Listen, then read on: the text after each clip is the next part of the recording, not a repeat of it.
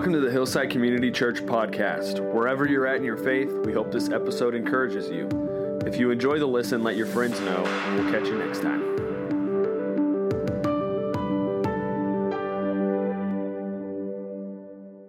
Hope everyone had a great Christmas. It's kind of loud, guys. Do I sound loud? Today, I want to speak about this matter of stay the course. Stay the course is a military term used in talking about battle and war. It was made popular by George W. and George H. Bush at the time when there was the Gulf crisis. And this thing about staying the course, it's to pursue a goal regardless of the adversity, the obstacles, or the criticism, to push forward. And it is the same thing with our spiritual lives, and this is what I want to speak about today. I want to speak about this matter of consecration. Consecration has all to do with you and me individually, but corporately, this matter of consecration becomes the church. This consecration is setting yourself apart unto God.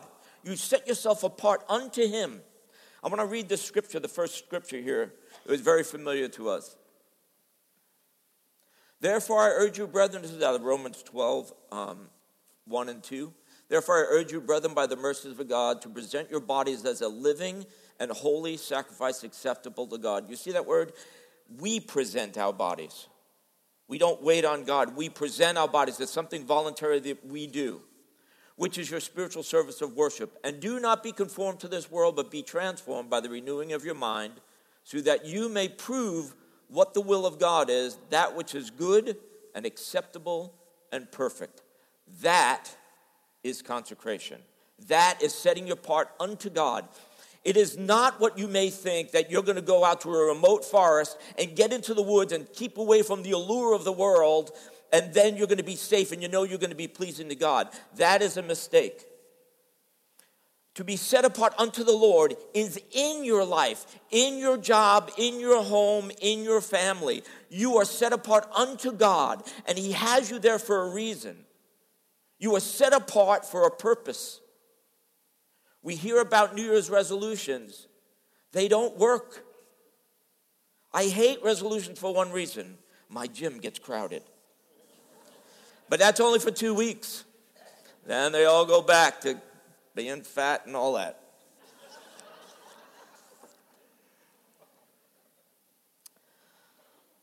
Today I want us to understand that it is not that. It's not going to that remote part of the forest, because it is not boring. It is not like I give up all my fun, I give up all my enjoyment so that I can serve God. Nope. God says this: I came that you may have life, and that abundantly. That is the truth. That is the promise of God, that we have an abundant life by being in His presence, being set apart unto Him. Today I want to illustrate that by talking about a man in the Old Testament. I was saying it last night at a party we went to, and one of the brothers said to me, he says, yeah, you like really speaking about the Old Testament. I love it, because there's stories, and I understand more when I read stories. And this man that I want to talk about, his name is Samson, and we heard about him. We heard it even as a kid, learning about these stories of who Samson was. And he was a judge. Now, we know that a judge is a man that God uses to deliver the children of Israel out of the hand of their enemies. And why are they in the hand of the enemies? Because they did evil in the sight of the Lord. They sinned. And God raises up a judge, and the judge comes and delivers them from the enemy. But one thing I want to talk about this man Samson is this. Samson is different than any other judge. He is completely different in so many ways, which we'll talk about this morning. At the right time, God raises up this judge. I want us to read this scripture here in Judges. Now, Samson is spoke about in the book of Judges from the 13th chapter to the 16th chapter. There's 4 chapters related to this man Samson. Now the sons of Israel did evil in the sight of the Lord, so that the Lord gave them into the hands of the Philistines for 40 years. 40 years is a long time. That's a lifetime. because Samson is so different, yet he's just like me and you in a lot of ways. There was a man from the tribe of Dan. He was a Danite. His name was Manoah. Manoah had a wife, and the wife you never hear about her name. She has no name in the scriptures, Gordon. She's known as wife, woman, or mother all the time. There's nothing, we don't know who she is. We just know that she's the wife of Manoah. And here's the thing that is different about it. It says here that his wife was unable to bear children. She was barren. And the angel of the Lord appeared to her and said unto her, now you are barren and had borne no children, but you shall conceive and give birth to a son. Here's where the difference begins, because most of the time when you hear about women who are barren in the Word of God and unable to bear children, they cry out to the Lord. Remember with Jacob's wife Rachel and Leah, Leah was having children, but Rachel was unable to give birth to a son, and she cried out to the Lord. She first cries out to Jacob, and Jacob gets infuriated. What do you want me to do, he says. But he cries out to the Lord, and the Lord answers her prayer, and she conceives and gives birth. Later on in the first book of Samuel, find out that Hannah was sick over the fact that she could not bear any children, and she cried out to the Lord, and the Lord heard her prayer, and she delivered a son. But listen to this. This woman, it's never read in the Bible that she ever cried out to the Lord. You know why? The Lord initiated it. He was the one who started it. It's just like us. We weren't crying out for a Savior. We were out doing our own thing, and God initiated the whole thing by sending his son. It was God's initiative. This is where this Samson is different. God steps in to the life of these people who were captive for 40 years. He says, whether you think it or not, I'm coming to deliver you. And this is why he is different and yet so much like us.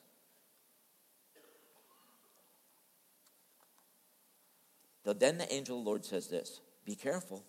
He's saying this to the woman. Be careful. Do not drink of the fruit of the vine.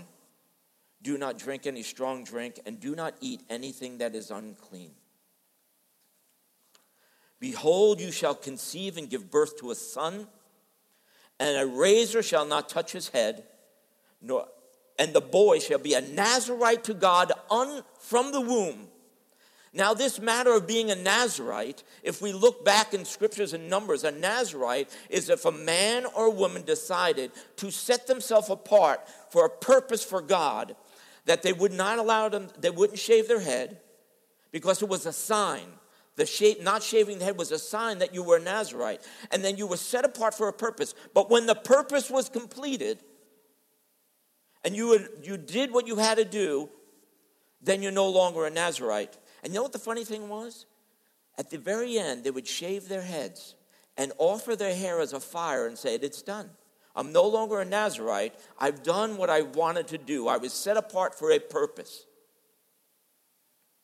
Remember that the hair, which we'll hear later on about Samson, is a sign of the covenant. Like a wedding ring is a sign of the marriage covenant. It is not the covenant, it is a sign of it. And I want to reiterate that, because through the story you're going to get to see some different things about this. So to be a Nazarite is being set apart for a purpose for God, consecrated, devoted, separated to God for a purpose.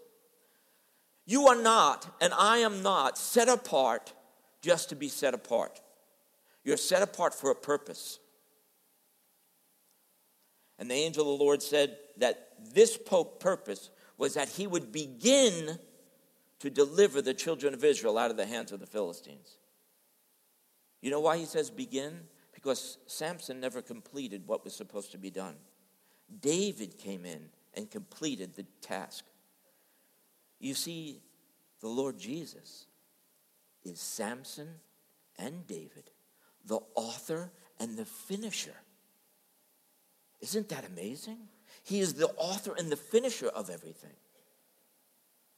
Because we as men and women can't complete tasks sometimes because we get diverted to do other things.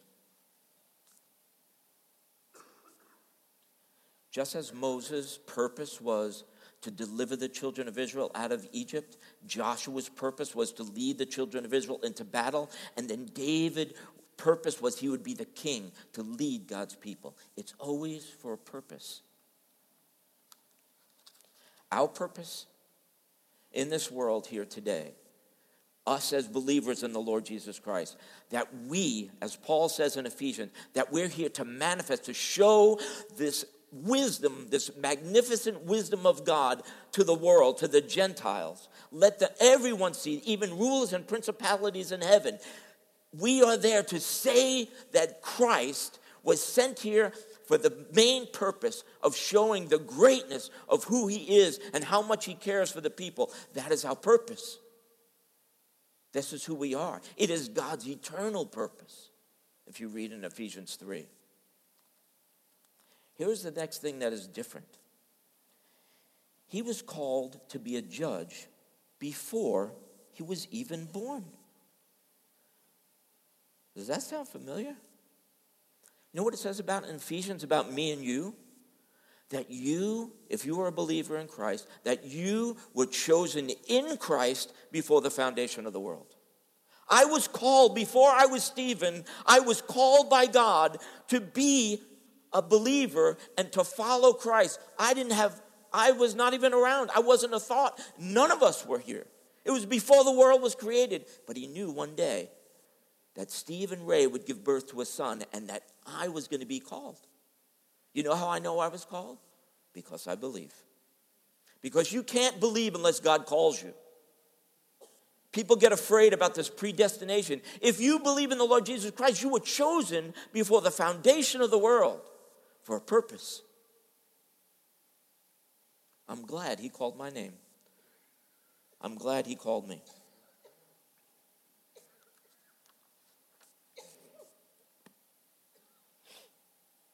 Manoah's wife conceives and gives birth to a son and named him Samson. And the Spirit of the Lord began to stir him. And I'm going to get back to that in a minute. Remember that. The Lord began to stir Samson. Remember, he was called. And God now is going to start to do things in his life.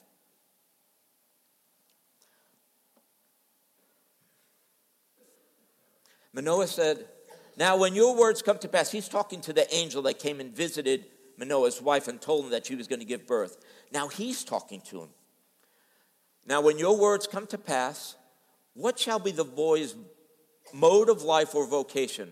So the angel of the Lord said to Manoah, let the woman pay attention to all that I said. It almost sounds like God didn't answer the question. He's just saying, make sure your wife doesn't eat fruit of the vine, strong drink, and do not eat anything unclean. But he did answer. You see, when God spoke to them, it all comes down to obedience. The reason why God is blessing the boy, and the only reason why the God is beginning to stir him, because even the mother had to be obedient. Because obedience is the part that we miss sometimes. Without obedience, you will not see where God is going to take you. We need that. With obedience comes vision and direction. First comes obedience. The Lord opens our eyes, and then we begin to see where we're to go. Clarity comes through consecration. The reason why I say that, because when you dedicate and you offer yourself up at that living sacrifice, you make the decision to do that, and you have now set apart yourself unto God. When you're consecrated, guess what happens? Clarity. Clarity of what you're going to do. What your mode of life is, what your vocation. We know that God's eternal purpose is this, but where do I fit in? What do I do? And it all comes down to obedience, and then this consecration in that obedience, and then God gives clarity. Listen to what it says here. And the Spirit of the Lord began to stir him, and this is in his hometown of, I don't even know how to pronounce some of those words. But God begins to stir. You know what that word stir means? To thrust, to impel, to urge in a certain direction. He is trying to show him, this is the way to go. Your mother has been obedient. Your hair has not been shaved. Now I'm going to begin to show you where you are to go and what you are to do. As the Lord begins to stir him, things begin to happen in Samson's life. Let me explain this to make it a little more clearer. When I was a paramedic firefighter in Florida, we would go on structure fires. And a lot of times when we went through the structure fire, that smoke was banked down to the floor. But our primary thing was this.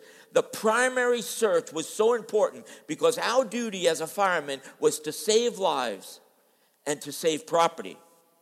But lives is always number one. And we go in, and me and my partner, you go in twos. You take a set of irons with you, a halligan and a pickaxe, and you grab them in one hand. Your other hand, you get on your knees, and you hold on to the wall. You do a right-hand search or a left-hand search. I'm righty, so I went right. So I get on my hands and knees. You can't see your hands in front of your face, but you're trying to find the people in the house so that you can save them. So you keep your hand on the wall and you move around. You're calling their names, and you reach out with your legs, see if you can feel somebody. And the thing is that most of the time they're at the front door, a window, a bed, or a closet. So we go through the whole entire house. It's very fast. And if it's a big room, my partner who's behind me and my leg is spread out, he grabs the end of my leg and reaches further into the room. But my hand never left the wall. I never left the wall because there's two things that are so important. First of all, it's direction.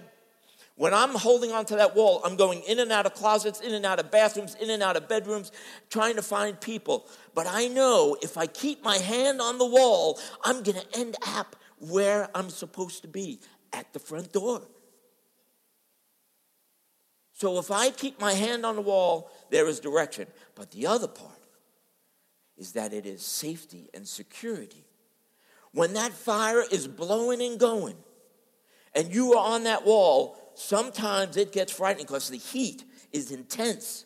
But the thing is, I have all this protective gear on.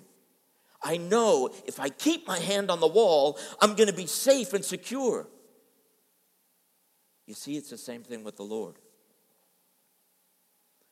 We need to keep our hand on him.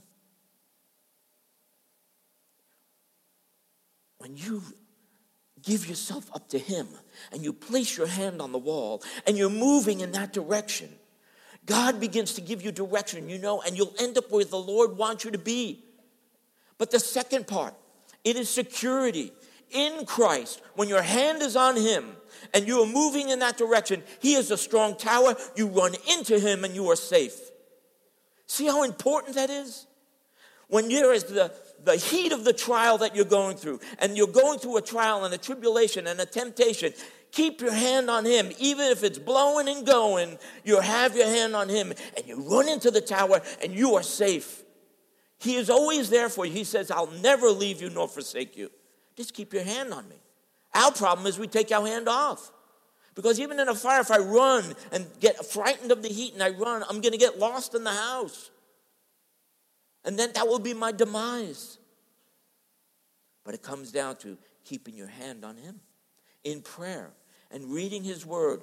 That is what he wants. There is this whole thing, it's like a trilogy. You read his word, you pray, and you have fellowship with one another. That keeps you moving in the direction that God would have you move. Is that pretty clear? Clear as mud? It's clear.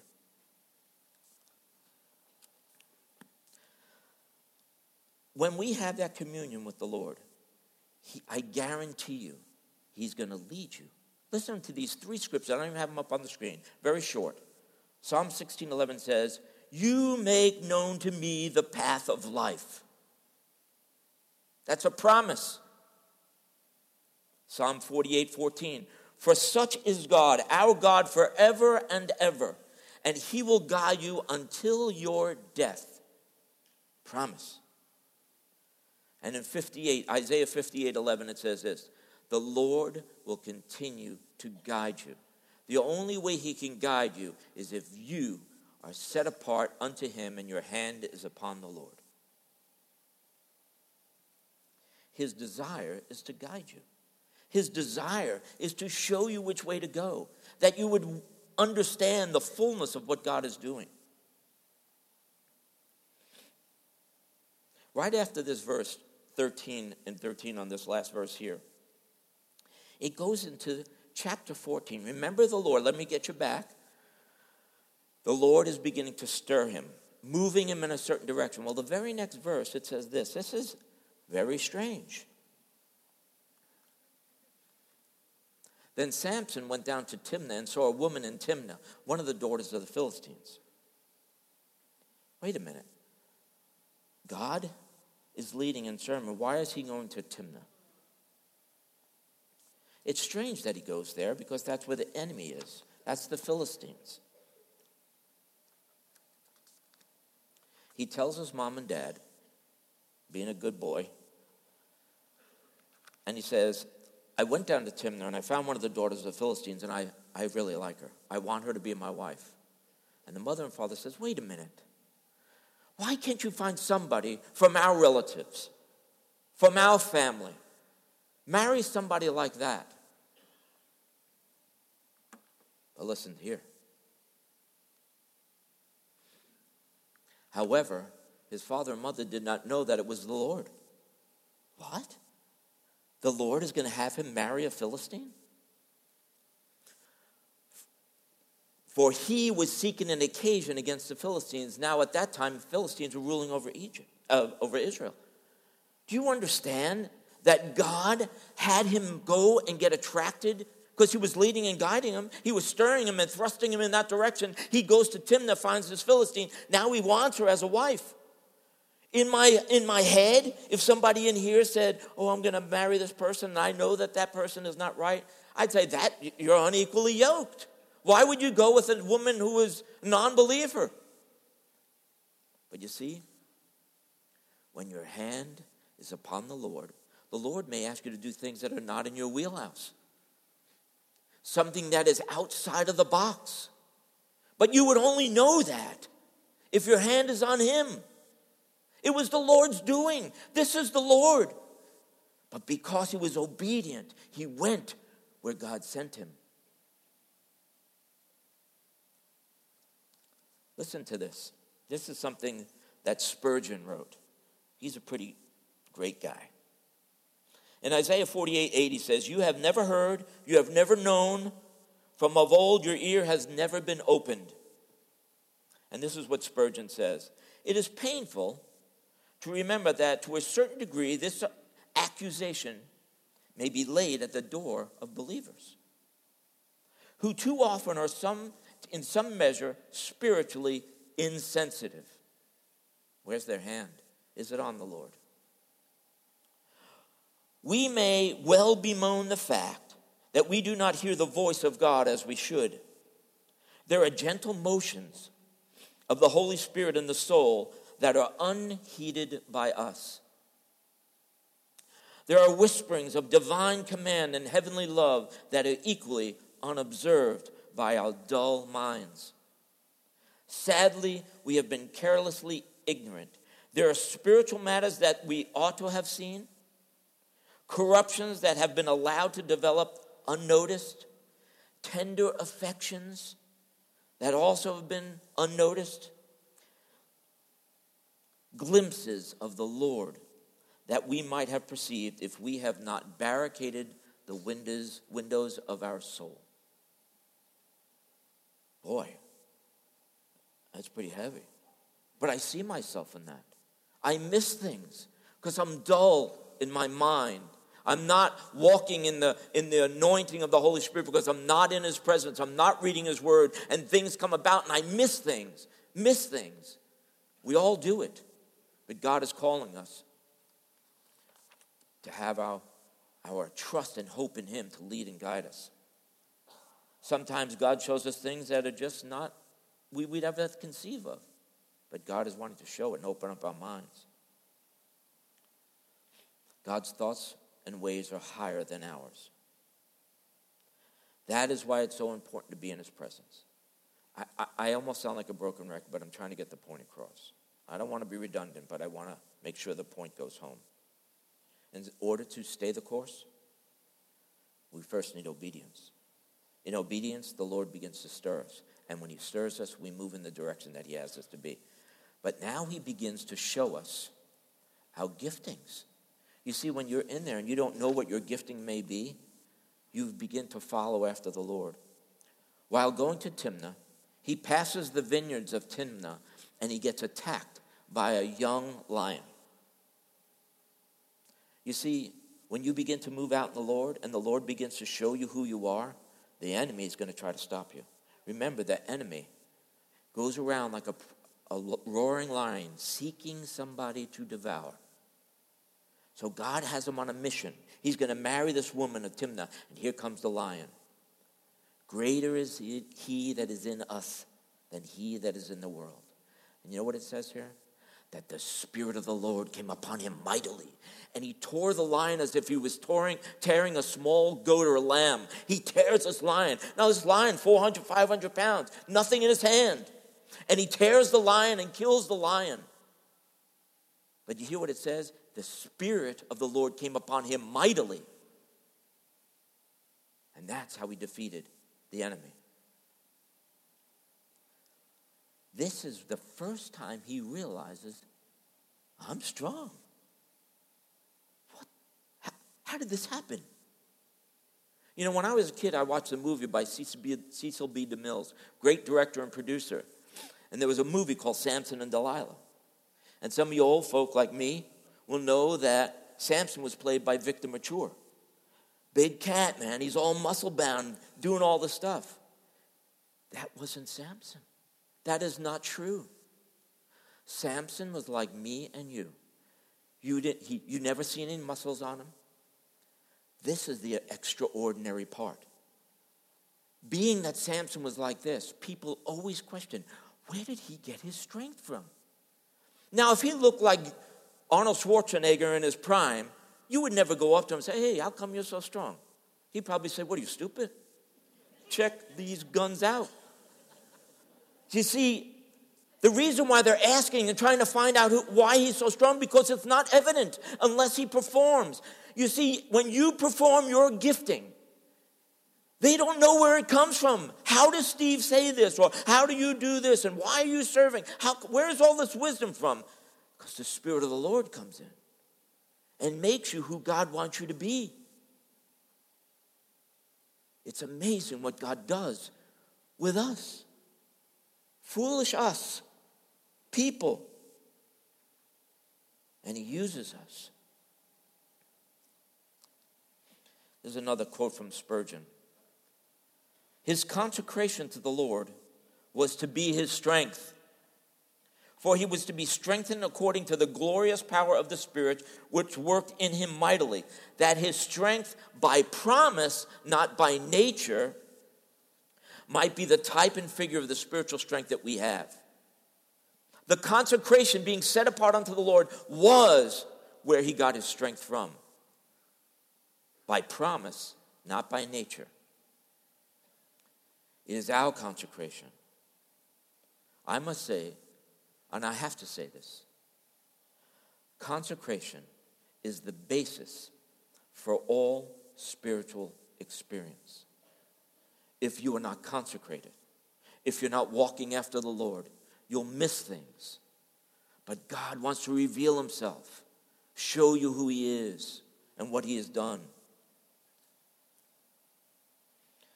After this encounter with the lion, God begins to use him in the calling which he was called to against the Philistines. And every time he encountered the Philistines, he says these words come from God's word, and it says, the Spirit of the Lord came upon him mightily, and he defeated the Philistines. The Lord is his strength. His strength comes from him, and he knows it's a gift. When we stay the course and we're obedient, the Lord is always there. In good times and in bad, blowing and going. Even when we're obedient, the Lord allows things in our lives. Things that are hard. Losing a job, losing a loved one, whatever it may be. But if you keep your hand upon the Lord, he's going to bring you through. He's going to get back to where you need to be in the end. He teaches us battle. You know why the Lord said in Joshua that he says, I left a few of these nations around to teach them war. We need to know about war. It's not that you carry around flowers and peace and flower power and all that. It has all to do with one thing. You need to learn how to battle. You need to know how to do war. And in that, God is victorious. These difficult times that we need to become strengthened and know the Lord better. Listen to this poem. This is by Corrie ten Boom. You know who she is, right? I love this poem. My life is but a weaving between the Lord and me. I cannot choose the colors, he weaveth steadily. Oft times he weaveth sorrow, and I in foolish pride forget he sees the upper, and I the underside. Not till the loom is silent, and the shuttles cease to fly, will God unroll the canvas and reveal the reason why. The dark threads are as needful in the weaver's skillful hand as the threads of gold and silver in the pattern he has planned.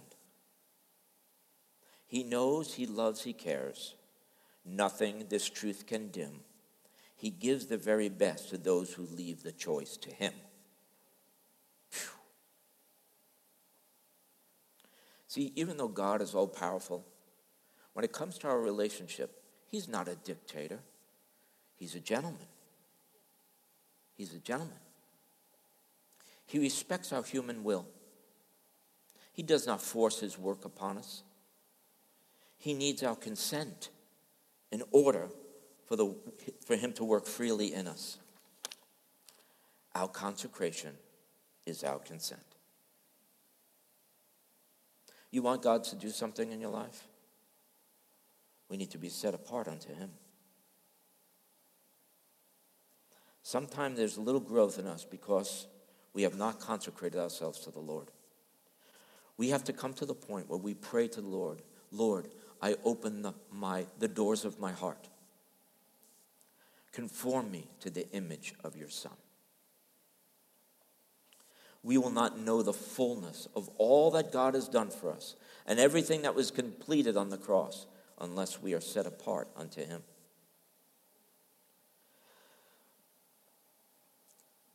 This last thing is I'm going to speak about the last battle he has. The Philistines hate him. They despise him. They can't stand Samson. The Philistines come and camp against Judah. And they go in, and Judah comes out and says, why are you coming over here to us? Why you want to fight us? We come to get Samson because of all that he has done. He said, hold on a second. We're going to go speak to Samson and see if we can fix this up. So the tribe of Judah goes, 3,000 men go to the rock to visit Samson. And they say to him, do you not know that the Philistines are rulers over us? Samson must have snickered. He said, that's why I'm here. Because God is your king, not the Philistines, but you've become comfortable. You've become content living in the Philistine camp for 40 years. You're doing everything they do. And now you're so content you don't want to ruffle their feathers. But I've been here called to be a judge, and I'm going to come in and set you free. But you want to be content. So they don't listen. You know what they say? Hey, would you mind if we just tie you up and bring you there? We're going to bring you over to the Philistines. You don't mind, do you? Samson says, you can tie me up. Tie me up all you want. As long as you promise that you don't kill me. They said, no, we won't kill you. So what happens is, they tie him up. He's all bound up, walking towards them. The Philistines begin to cheer because now we got Samson. Then the Spirit of the Lord came upon him mightily and broke the bonds that he was bound with as if flax burned with fire. They just fell off his arms. And he picked up a fresh jawbone of a donkey and began to fight. It wasn't some old dried out piece of bone. It was something fresh that was just taken out of a donkey. He even had some flesh and meat on it. And he began to beat these Philistines. He said he killed 1,000 of them. That is like 3/4 of this auditorium coming to get me, and I kill you all. That is impossible unless it was the God who strengthened him and gave him the ability to do it. One man, one jawbone kills 1,000 men. That's God. God could do great exploits with me and you if we have our hand on him.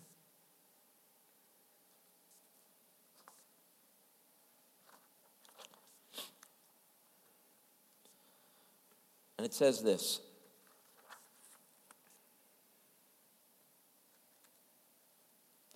Then the word of the Lord says to Samson, judge Israel for 20 years.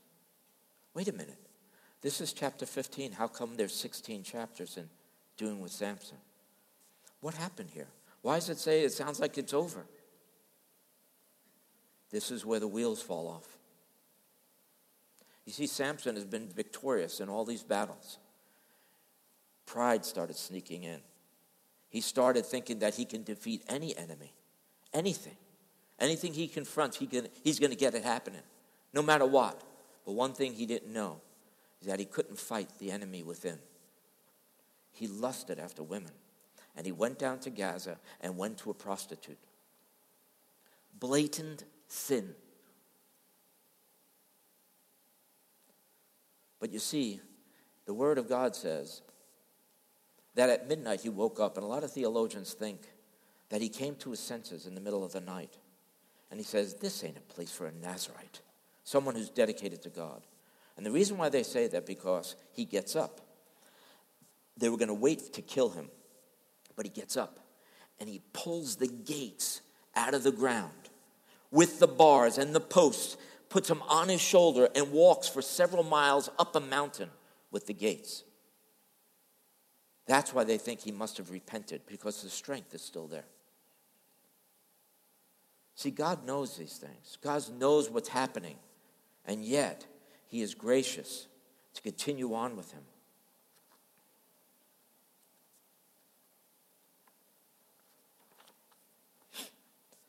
So then he gets done, and he goes to another woman. This guy, I don't know what's going on with him. He just lusts after women. He goes and finds this woman called Delilah.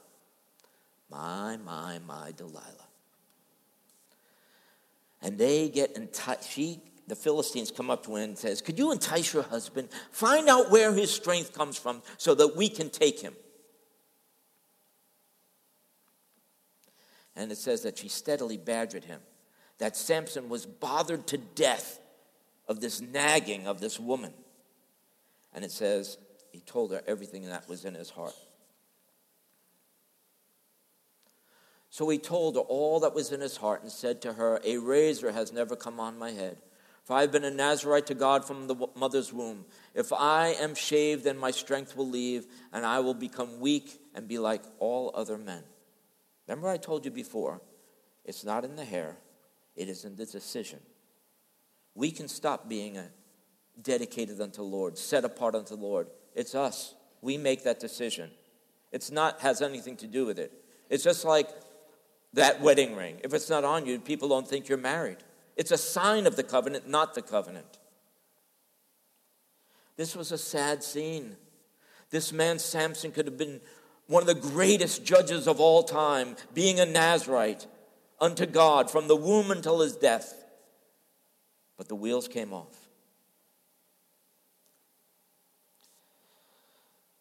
You see, the reason why it's so sad, he had a fight between a choice between being faithful to God or maintaining this relationship with Delilah. And he chose the latter. Then she had a man come in and had Samson fall asleep in her lap. And it says that the man came and shaved off his 7 locks of hair.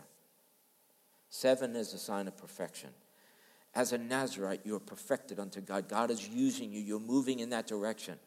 And this man shaves all his hair off his head.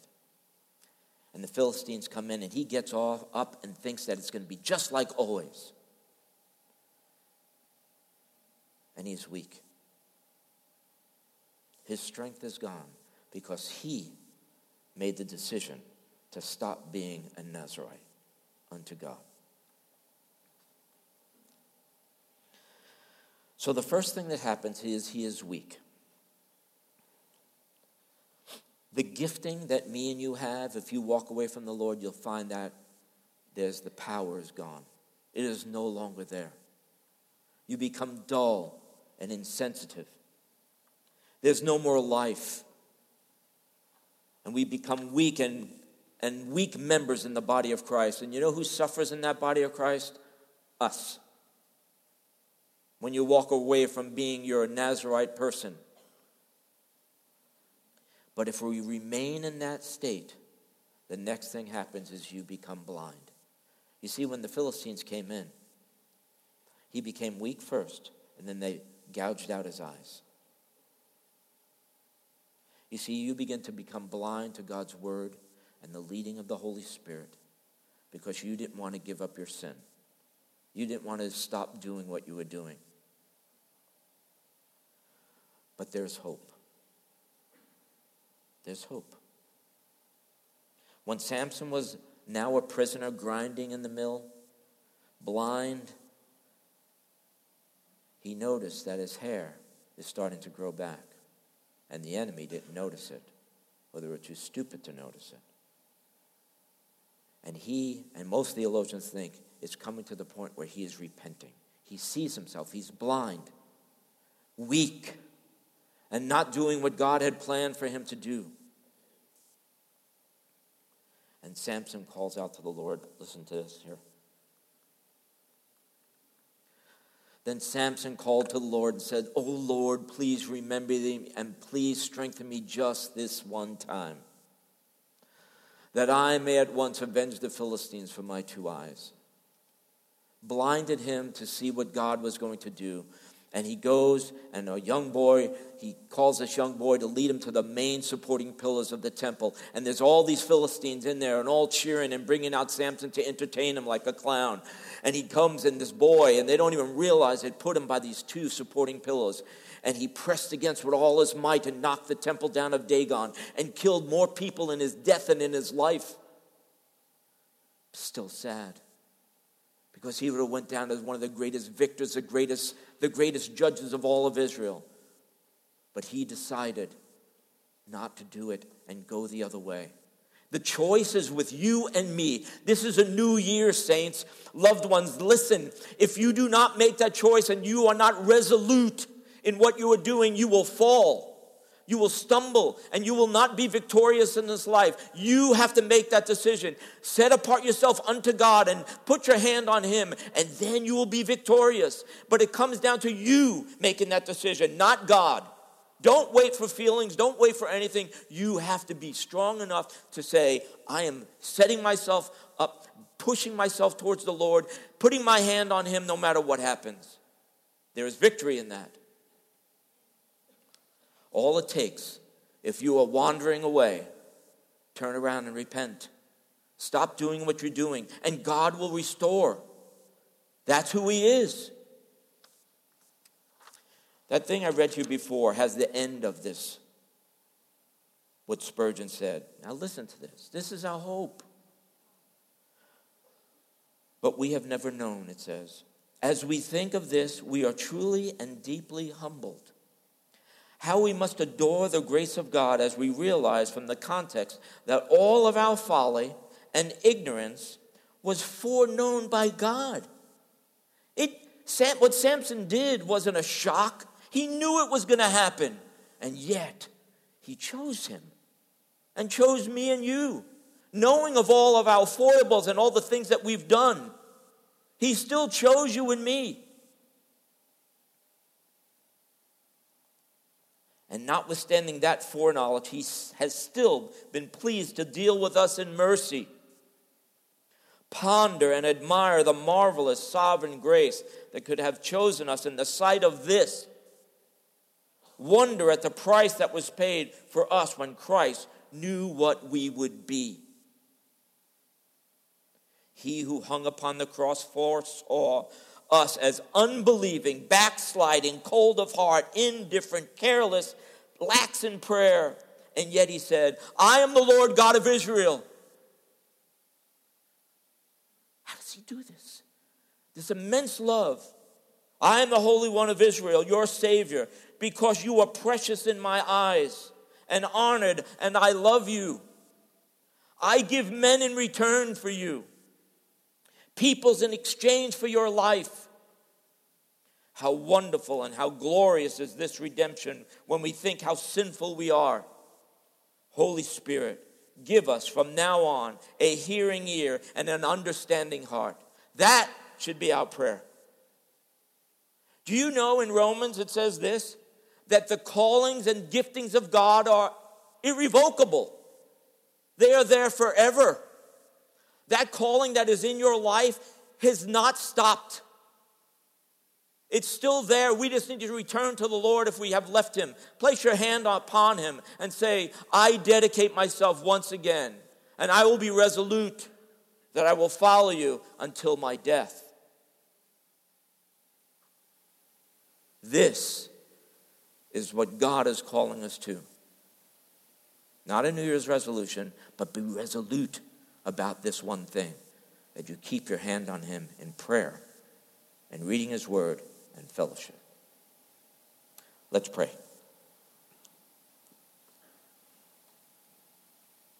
Lord, I don't even understand your patience and how you deal with me.